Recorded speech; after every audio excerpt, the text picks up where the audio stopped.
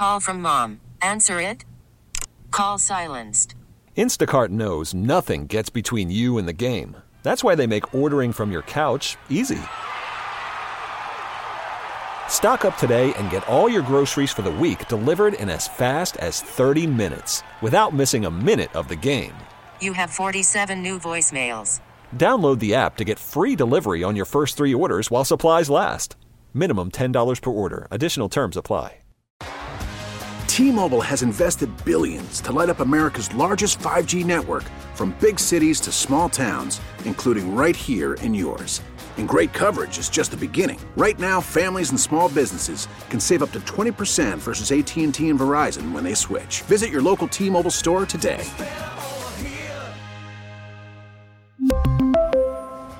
Plan savings with 3 lines of T-Mobile Essentials versus comparable available plans. Plan features and taxes and fees may vary.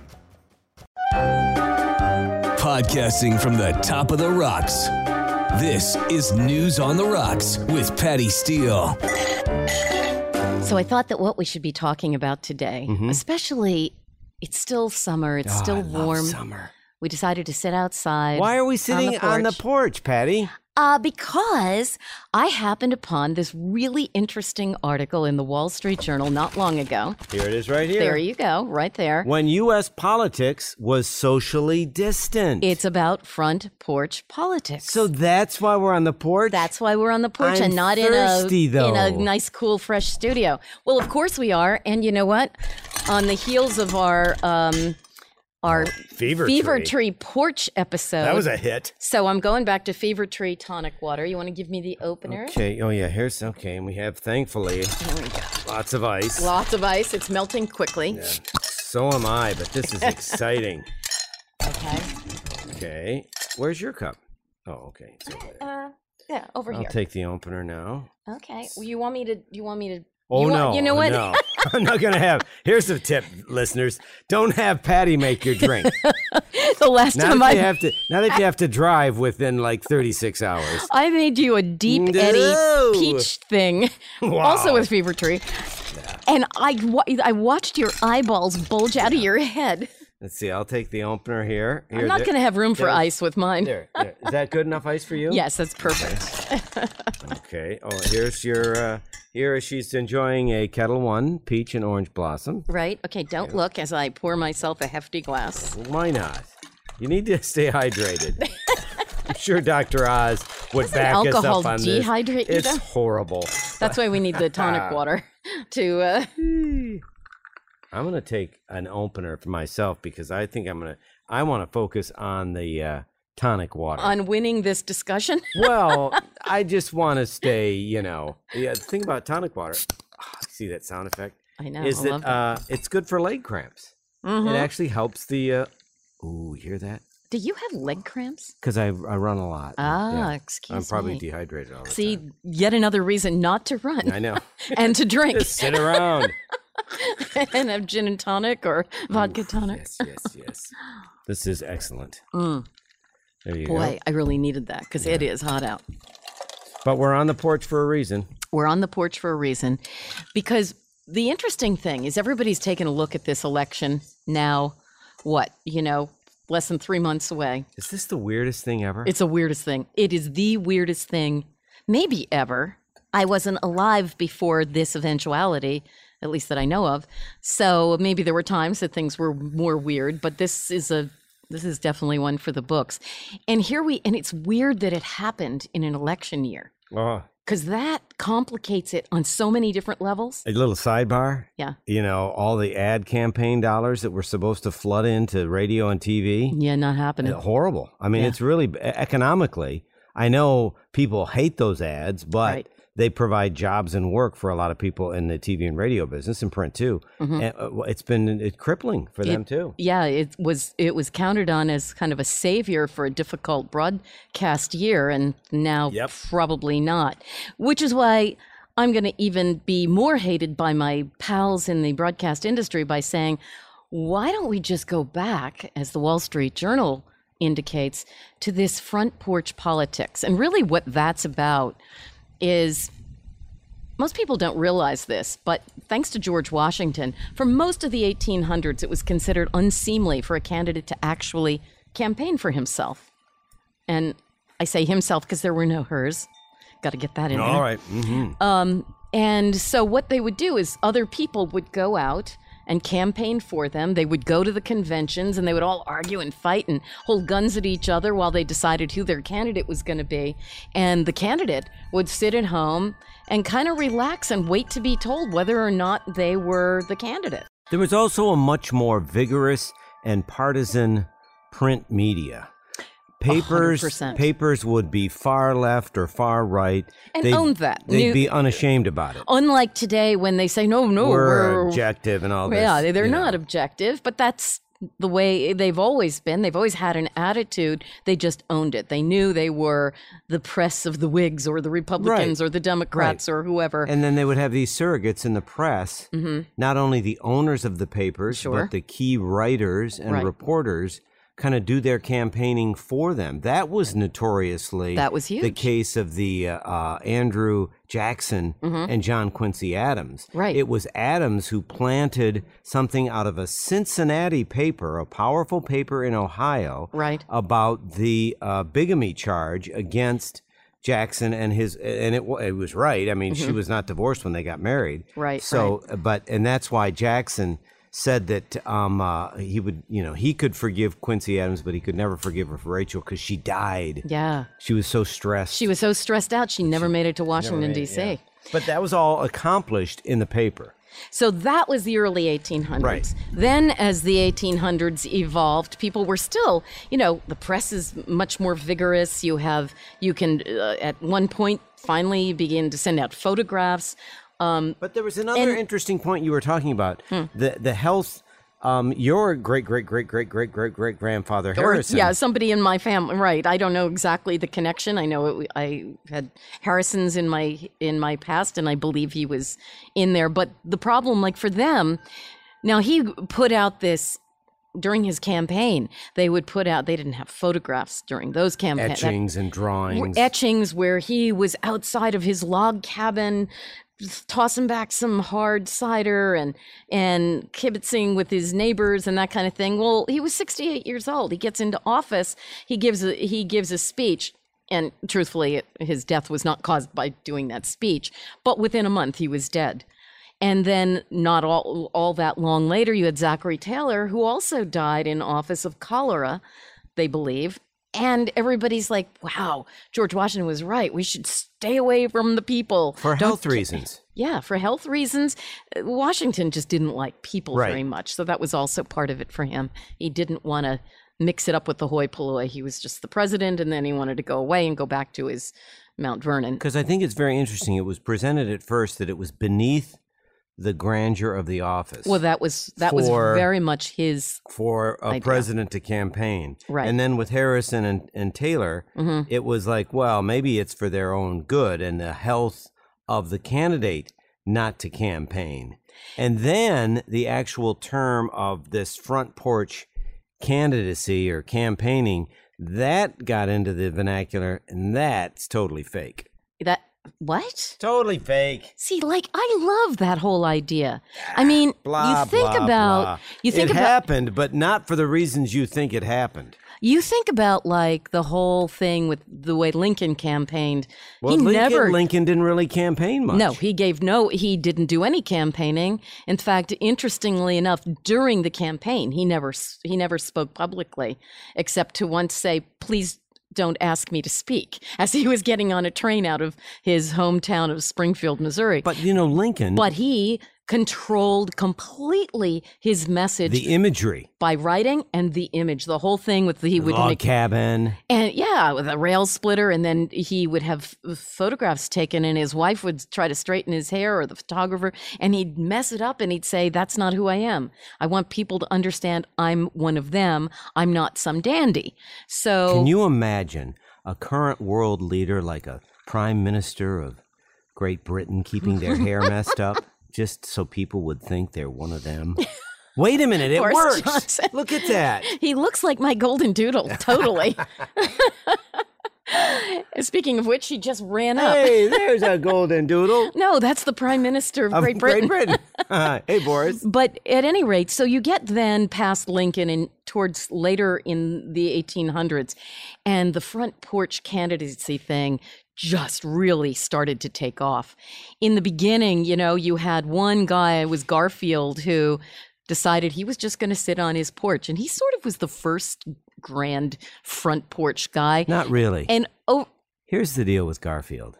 Yes. This thing with Garfield, by the way, one of our great presidents. You're deconstructing all the heroes of our past. No, I loved Garfield. Okay. Garfield shouldn't have died. Garfield was a terrific president. Right. It was the 1860 Republican Convention, the longest on record, 36 ballots. Right. Here was the problem. You had Grant, Blaine, and Sherman. They went in there, and one of those big rock stars was going to win. Grant, after 2 terms, was going to come back for a third.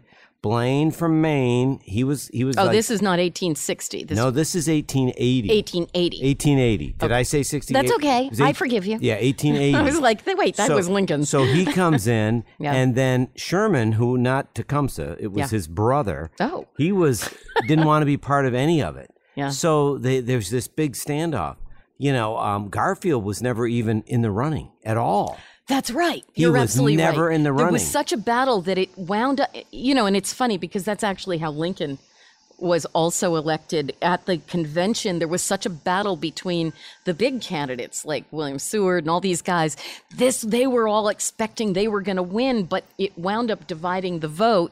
And this little guy nobody ever knew, a one-term congressman from the middle of nowhere, no education. But that speaks to his brilliance because as somebody came up with the term team of rivals, right. he used those men. Those guys were all part of his cabinet. But what's interesting about Garfield and what is so relevant to today is, how Garfield became the nominee? How? His vice president. You know who gave him the vice presidency? Conkling, the guy, the big power broker from New York? Sure. That's how we got Chet Arthur. We got Chet Arthur as a kind of a giveaway to the warring factors of the establishment Republican Party. Right. So he gets them, give them Garfield, shut the other 3 down. Now you've got your candidate. Now Garfield won, same, just like Lincoln. Congressman, had been elected senator, but was just kind of stumbled into the convention center in Chicago. Right. Now he, out of desperation, does front porch. Does the front porch. 15,000 people came to see him in a town he lived in of 500. How did they magically come to see him? They put in a little railroad spur so that people could get to his house. Just little ferries put the little railroad spur in? No, that's a good question. How did they manage to coordinate that number of people? Gee, this is great Americana. The whole thing is like, let's put him on his porch. Right. They timed it all out. He knew, how would these, if you're talking legitimately a front porch candidacy, like people anytime can just stop by and ring the doorbell and 7. It was all coordinated. It was all timed out. They'd get these crowds in. So what did they do? Like once a week, once a month? How did they? Yeah, they had set times. Set times, set groups. Everybody was in on it, and it was all played up like this great American. Look at us. The people are coming to me. It's very brilliant. It is brilliant. And then you go... And McKinley was a genius. Well, the next guy that really took it to the whole another level was Benjamin Harrison. Have you been to his house? No, I have not. You have got to go to his house. Fabulous. Yeah. One of the first things you see is this porch. Mm-hmm. I mean, that's spectacular. I did see a picture of the... Spectacular. Yeah, beautiful porch. Now, to his porch. credit, he had 300,000 people show up. Well, how did that magically happen? Well, in fairness, he was right near a railroad line. They didn't have to put a line in. But everything was coordinated. Of course, he probably bought the house right before that. I mean, everything was timed out. I just think there are people today that are hearkening back to this chapter of American history to give current candidates a pass. Like Biden for his health, he can't leave, he can't do this, he can't do that. Right. So let's bring the front porch candidacy back. What I think is more interesting is what certain members of Congress are doing with Instagram. Right. AOC has 5.8 million followers. Yeah. Isn't Instagram kind of a front porch? It is a front porch Candidacy? Yeah. And so Trump on Twitter and Instagram, to love it or hate it, look at the traction. But that doesn't kind of fit the narrative of an actual porch with a rocking chair. Well, it doesn't fit the narrative of, and that's the interesting thing, because you go back, and even with McKinley was far more the boring candidate than the guy who he was running against. How about the guy he ran against? That guy, he traveled all over the place. He made like 600 campaign ran appearances. for president like 3 or 4 times. Yeah, and was young and vibrant. McKinley was kind of stodgy speaker. And quieter, and yet he sat there on his front porch. 700,000 people came to see him. Now, he was also, interestingly, the first presidential candidate to appear in a movie campaign ad. That was a Spielberg thing, wasn't it? That was, definitely. It was one of his earliest. It was called Cast a Vote. Well, what's interesting is in that little piece of film from 1896, you simply see this guy, a couple of people around him, walk off the front porch. He's holding some papers like he's going to read a speech, and he walks across the lawn to the crowd of people. And obviously, these were not talkies at that point, so you couldn't hear anything. And they put out a statement in the newspapers when this was going to be shown at theaters in New York and other places in the country. And it said, Major William McKinley will appear tonight in New York before a great throng of people, which will include members of the Republican National Committee. He will not, however, be speaking.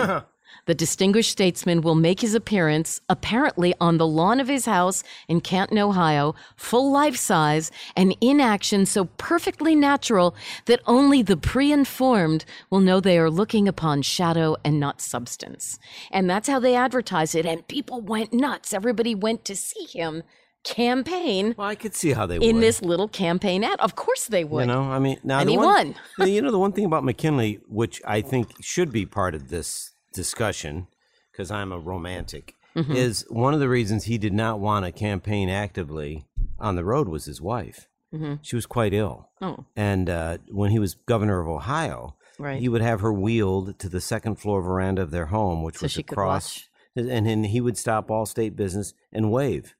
And he changed protocol at state dinners. He just really loved his wife, Ida. And when he was shot, that was the first thing he said, be careful how you tell Ida, because he was so worried about her. And they'd lost 2 babies. She had a horrible form of epilepsy. She was very, very frail. So he felt he needed to be by her. So he was not as, excited about about campaigning, but they saw what Garfield was able to pull off narrowly. Right. I mean, that Garfield race was something else. But now let's jump ahead, and I got this year right. 1960. Do you remember an important claim of 1960? It was called the, I believe, 50 States Plan. Yes. Richard Nixon said, I will visit all 50 states. Right. Now, there was a reason why, because we'd only had 50 states for about a year. Right. So we had all 50 states, so I'm going to visit all 50 states. I'm not sure he did it in 60, but he lost. And everybody was saying, the 50-state plan doesn't work. Right. You need to base it on the Electoral College. Right. And that's definitely what he did in 68 when he ran. Managed to win. So you look at somebody like Nixon, who was out everywhere, or somebody who's just very narrow with this coordinated, clever campaign to bring everybody to them, like a McKinley. Right. And you decide. Well, so that's what folks like AOC are thinking about for Biden. I mean, in fairness, we are in a very unusual time right now. Yes. So, and we have all become very used to watching celebrities and all kinds of people on Zoom. So we're used to being inside people's houses in a way we never have been before. You watch a late show and you're seeing, these guys down in their basement, or you're seeing, Jimmy Fallon in his kitchen and his kids walk through, and you're seeing human beings as opposed to these polished celebrities. And so the question is, if it works and it's okay and people are now comfortable with seeing people on that level, why wouldn't it work in a campaign? The thing that's difficult is it might work for a Biden. How would it work for a Trump? His front porch is either the White House, Mar-a-Lago, or Trump Tower. Well, and the other how do you do like a little personal is what is he giving up to do that? Right. He, in 2016, it was these packed auditoriums. It was just the spectacle of thousands of people, tens of thousands, waiting for hours to get in there. And then, the one that they did, Oklahoma, it was just was between the health concerns and the dirty politics. It was not the visual. That's the kind of visual he wants. So are people going to pine for somebody sitting in their basement, or are people going to, pine for someone who can command an entire auditorium? But don't you think right now we are all so stressed out and so freaked out with what's going on that we want something simpler? We're all looking back and saying, you know what? Maybe this is what we needed. We needed a return to a simpler time. I'm not certain. I hear you. I'm not certain that's possible, because it's kind of like trying to, well, I can't say that. I could say recover your virginity. Good Lord, what's in this kettle one? I was going to say something much different. What the? But I mean, do you understand what I'm saying? We're so jaded now with our exposure to the world of politics and how it has used the media and advertising as opposed to substance to make its point. I don't know that we could go back. So then I guess the question is, what's the litmus test? Do you want someone that can command the love and fervor of 50,000 people in a stadium, or do you want someone who feels good petting a cat? I think I go with the cat, and I'll tell you why. Because you're a cat lover. I don't exactly. I don't really necessarily trust people that can just get a crowd into a frenzy. And this is nothing on Trump. This is just in general. People that get crowds into a frenzy can say anything and people go, yeah, yeah, and they buy it. And when someone is talking to you, I mean, and I heard so many people say this, and sorry if you're not a fan of Governor Cuomo in New York, but one of the things that was really impressive to me was early on when he was doing his COVID chats, is he was saying to people, look, to be safe, we have to stay home. And he said, and I get this. He said, my wife and I divorced when my kids were still pretty young. And he said, I had a little bitty apartment in New York City, and I'd have the girls over. And he said, I would do anything to get out of that apartment. And so I would go over to my mom and dad's apartment, which was a little bit bigger. And after a few hours there, my dad would say, okay, time for you to leave. And I would go, no, not time for me to leave. And then my mom would say, no, bring the girls in the kitchen. I'll feed them. There was something about the way he described what everybody was feeling, that feeling that you were just kind of desperate to be able to breathe some air and to be able to go do something. Not that you didn't love your kids, but you just needed a break. And I feel like that's the same thing in a way as front porch politics. It's that ability to take a look at somebody and say, okay, this is the way he lives his life. This is the way she lives her life.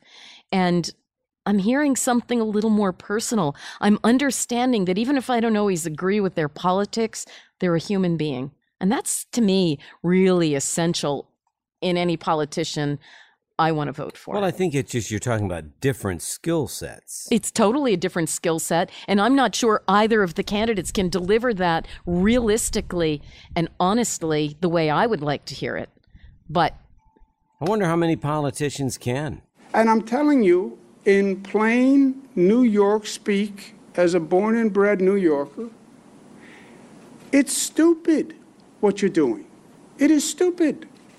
I mean, there's something about... It takes deep honesty and a sense, and the same sense of modesty and yet self-confidence that an Abraham Lincoln had, and that some of our greatest presidents had, that ability to know how to make a decision, but also the ability to listen and the ability to understand other people's pain. Well, there's a saying that we have in the TV business. Yeah. That the key to success in television is sincerity. And if you can fake that, you've got it made. So it's, that's how you, I don't know, it's how you break through whatever medium, you're in. In the Front Porch campaign, maybe that's why by managing the times and the people and the crowds, McKinley was able to out-campaign someone who was much more dynamic and exciting. Because he was real.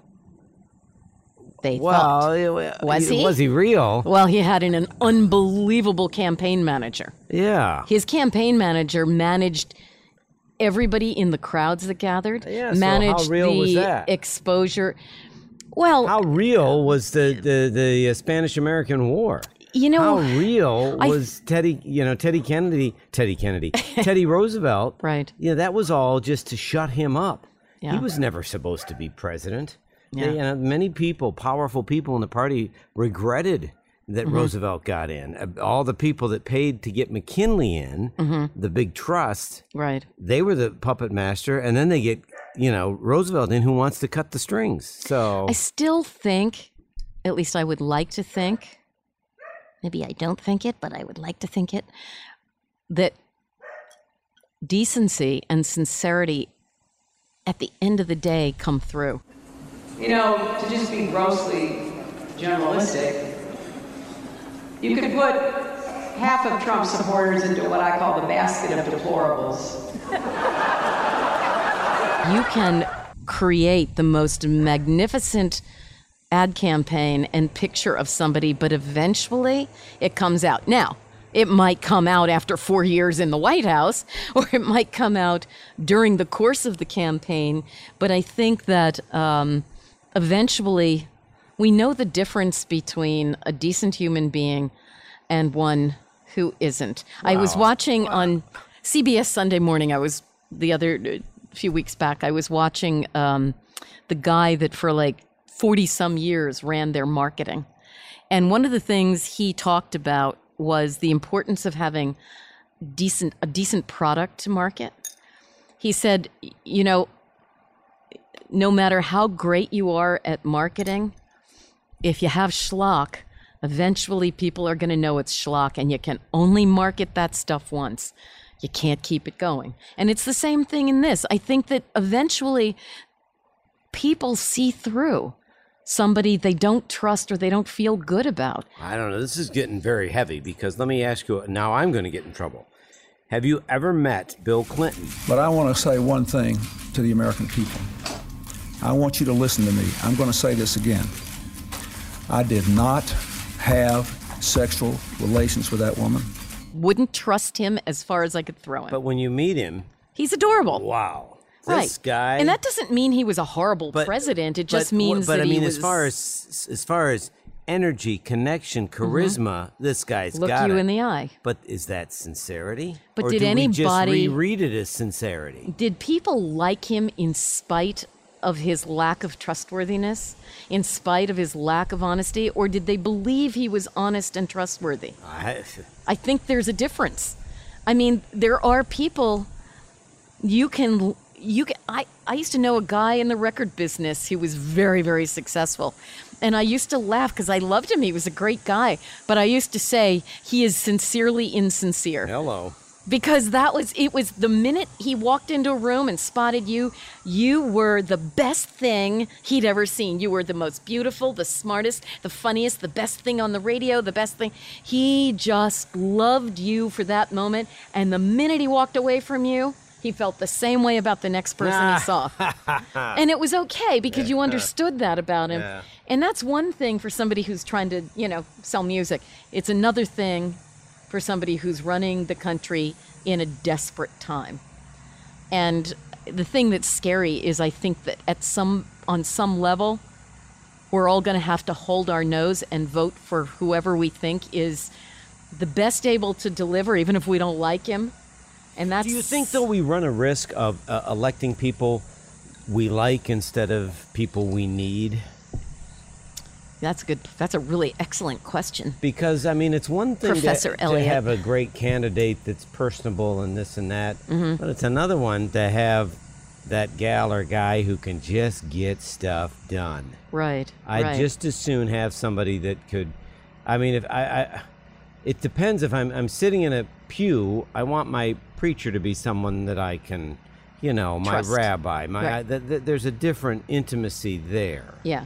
But as far as making the sewers work, Get the job fixing done. the power grid, world stage stuff, I mean, you don't have to be my buddy. I don't know, though. I do think that there is an element of importance to the idea that they also appreciate and understand the average person. I honestly believe that's what the Democrats completely lost sight of over the last several, decade or so. Is it used to be the party of working people, and they took for granted that working class people would vote for them. And so they stopped focusing on them and caring about them and speaking to them and working for them. And then you have this, billionaire who doesn't even understand working class people on any level that he personally is involved in.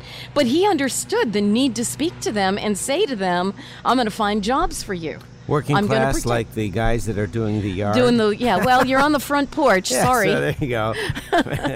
But I think that started, though, with a little guy called Ronald Reagan. Mm-hmm. What did Ronald Reagan do for a living?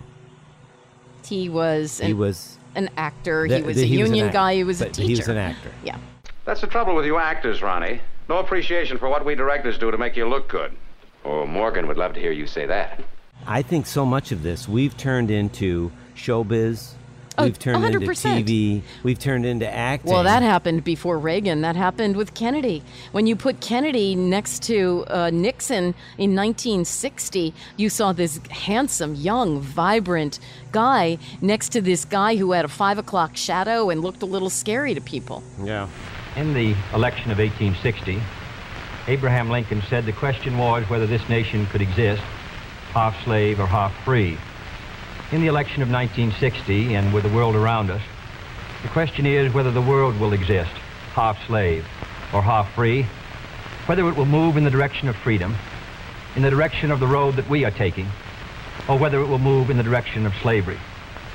I think it will depend in great measure upon what we do here in the United States.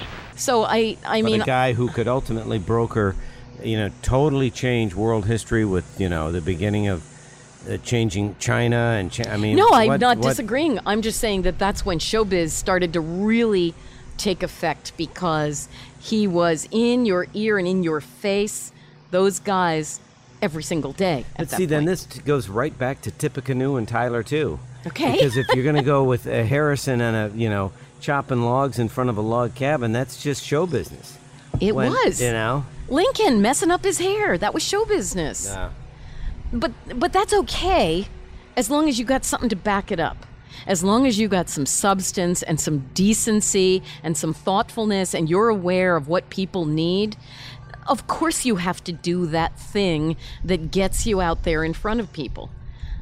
That's magical when you have both. The problem is we have become a country that only votes for the glitz. I've heard your voices loud and clear. We have tough choices ahead. The first choice that we must make is the one that will determine our success. Shall we rebuild our state together? Or shall we fight amongst ourselves, create even deeper division, and fail the people of California? Well, let me tell you something. The answer is clear. For the people to win, politics as usual must lose. We don't really vote for substance. We're not really caring about substance or wanting to hear substance. And that's what I like about the front porch thing. Maybe, somehow, you'll go into somebody's, basement or dining room or wherever they're sitting, and you'll be able to see who they really are. And maybe you won't like it, or maybe you will. But there's something a little more real there when it's just one-on-one and you're in their life. Today it was announced that Joe Biden is coming out of the basement. I think. I don't know. Or maybe they just manage their basement appearance the same way they would if they were in front of 50,000 people. Well, the other thing, to bring it back to where we are now, if you're on... You mean my porch? Yes. Twitter, Facebook, Instagram, there's some... It's just all quick. Quick, disjointed, Little bites. For Sound a bites. front porch campaign, somebody had to show up, you had to sit there, you had to listen to this stuff. Right. So there was, if it's style over substance, at least there was more substance. Right. At least it gave them something. Instead of just a picture that's cropped to perfect square and shot through a filter, Well, sadly, that's what we're all obsessed with these days. We're not as obsessed with the substance. We're not that interested in what they have to say as much as we're interested in what they look like. If I had a nickel for every time somebody said to me their favorite thing about watching all these TV shows is being able to peek inside people's houses. You, John Elliott, one of the things I loved was watching your backyard because you have this beautiful garden and a great fire pit. And so am I listening to you do the weather or am I going, wow? Nobody is. I could incorporate that thing of flowers in my garden. I got to get one of those restoration hardware lanterns now. Exactly. Oh, or I could wear the shoes you're wearing today because those are beautiful. I know. I mean, I think that's... Can we recover from that? I don't know. And maybe in the going forward, maybe if COVID forever marks the way we do business and do politics, maybe the absence of the big, huge staged events will force a new discipline of what are we talking about as far as programs and as far as plans. I have not seen that yet, but maybe in the future that will happen. Maybe, and maybe we'll have the most amazing candidates to choose from. Or maybe not. Well, the only thing my wife is lamenting many things, but she'd like younger people. Running. And she'd like some of My daughter talks about that all the time. She's like, why do I want to vote for somebody who's going to be in his 80s while he's still my president? And then, But not to take away from what length of time gives you in terms of perspective. True. And sensitivity. But people that have been there forever, people that have been in power for decades and decades and decades, who get up and say, now is the time for change. What have you been doing for 30 years? Why 50 years? Why haven't you changed it before this? Tick-tock, Einstein, let's go. Yeah, no, I'm listening But again, this gets back to people don't want to really dive in and look. I mean, they don't want to do it with history, and they don't want to do it with current affairs. People just don't have the patience to apply thought to hardly anything. Isn't that scary? Yeah, except people that listen to podcasts. You're right. We love them. You're our avatar. Oh, avatar. That's right. You are the person we're speaking to. You know who you are. I'm looking at you. I see you. I see you. I'm chewing ice for you. On the porch. We really need new phones. T-Mobile will cover the cost of 4 amazing new iPhone 15s, and each line is only $25 a month. New iPhone 15s? It's better over here. Only at T-Mobile, get 4 iPhone 15s on us and 4 lines for $25 per line per month with eligible trade-in when you switch. Minimum of 4 lines for $25 per line per month with autopay discount using debit or bank account. $5 more per line without autopay, plus taxes and fees. Phone fee at 24 monthly bill credits for well-qualified customers. Contact us before canceling account to continue bill credits or credit stop and balance on required finance agreement due. $35 per line connection charge applies. See T-Mobile.com.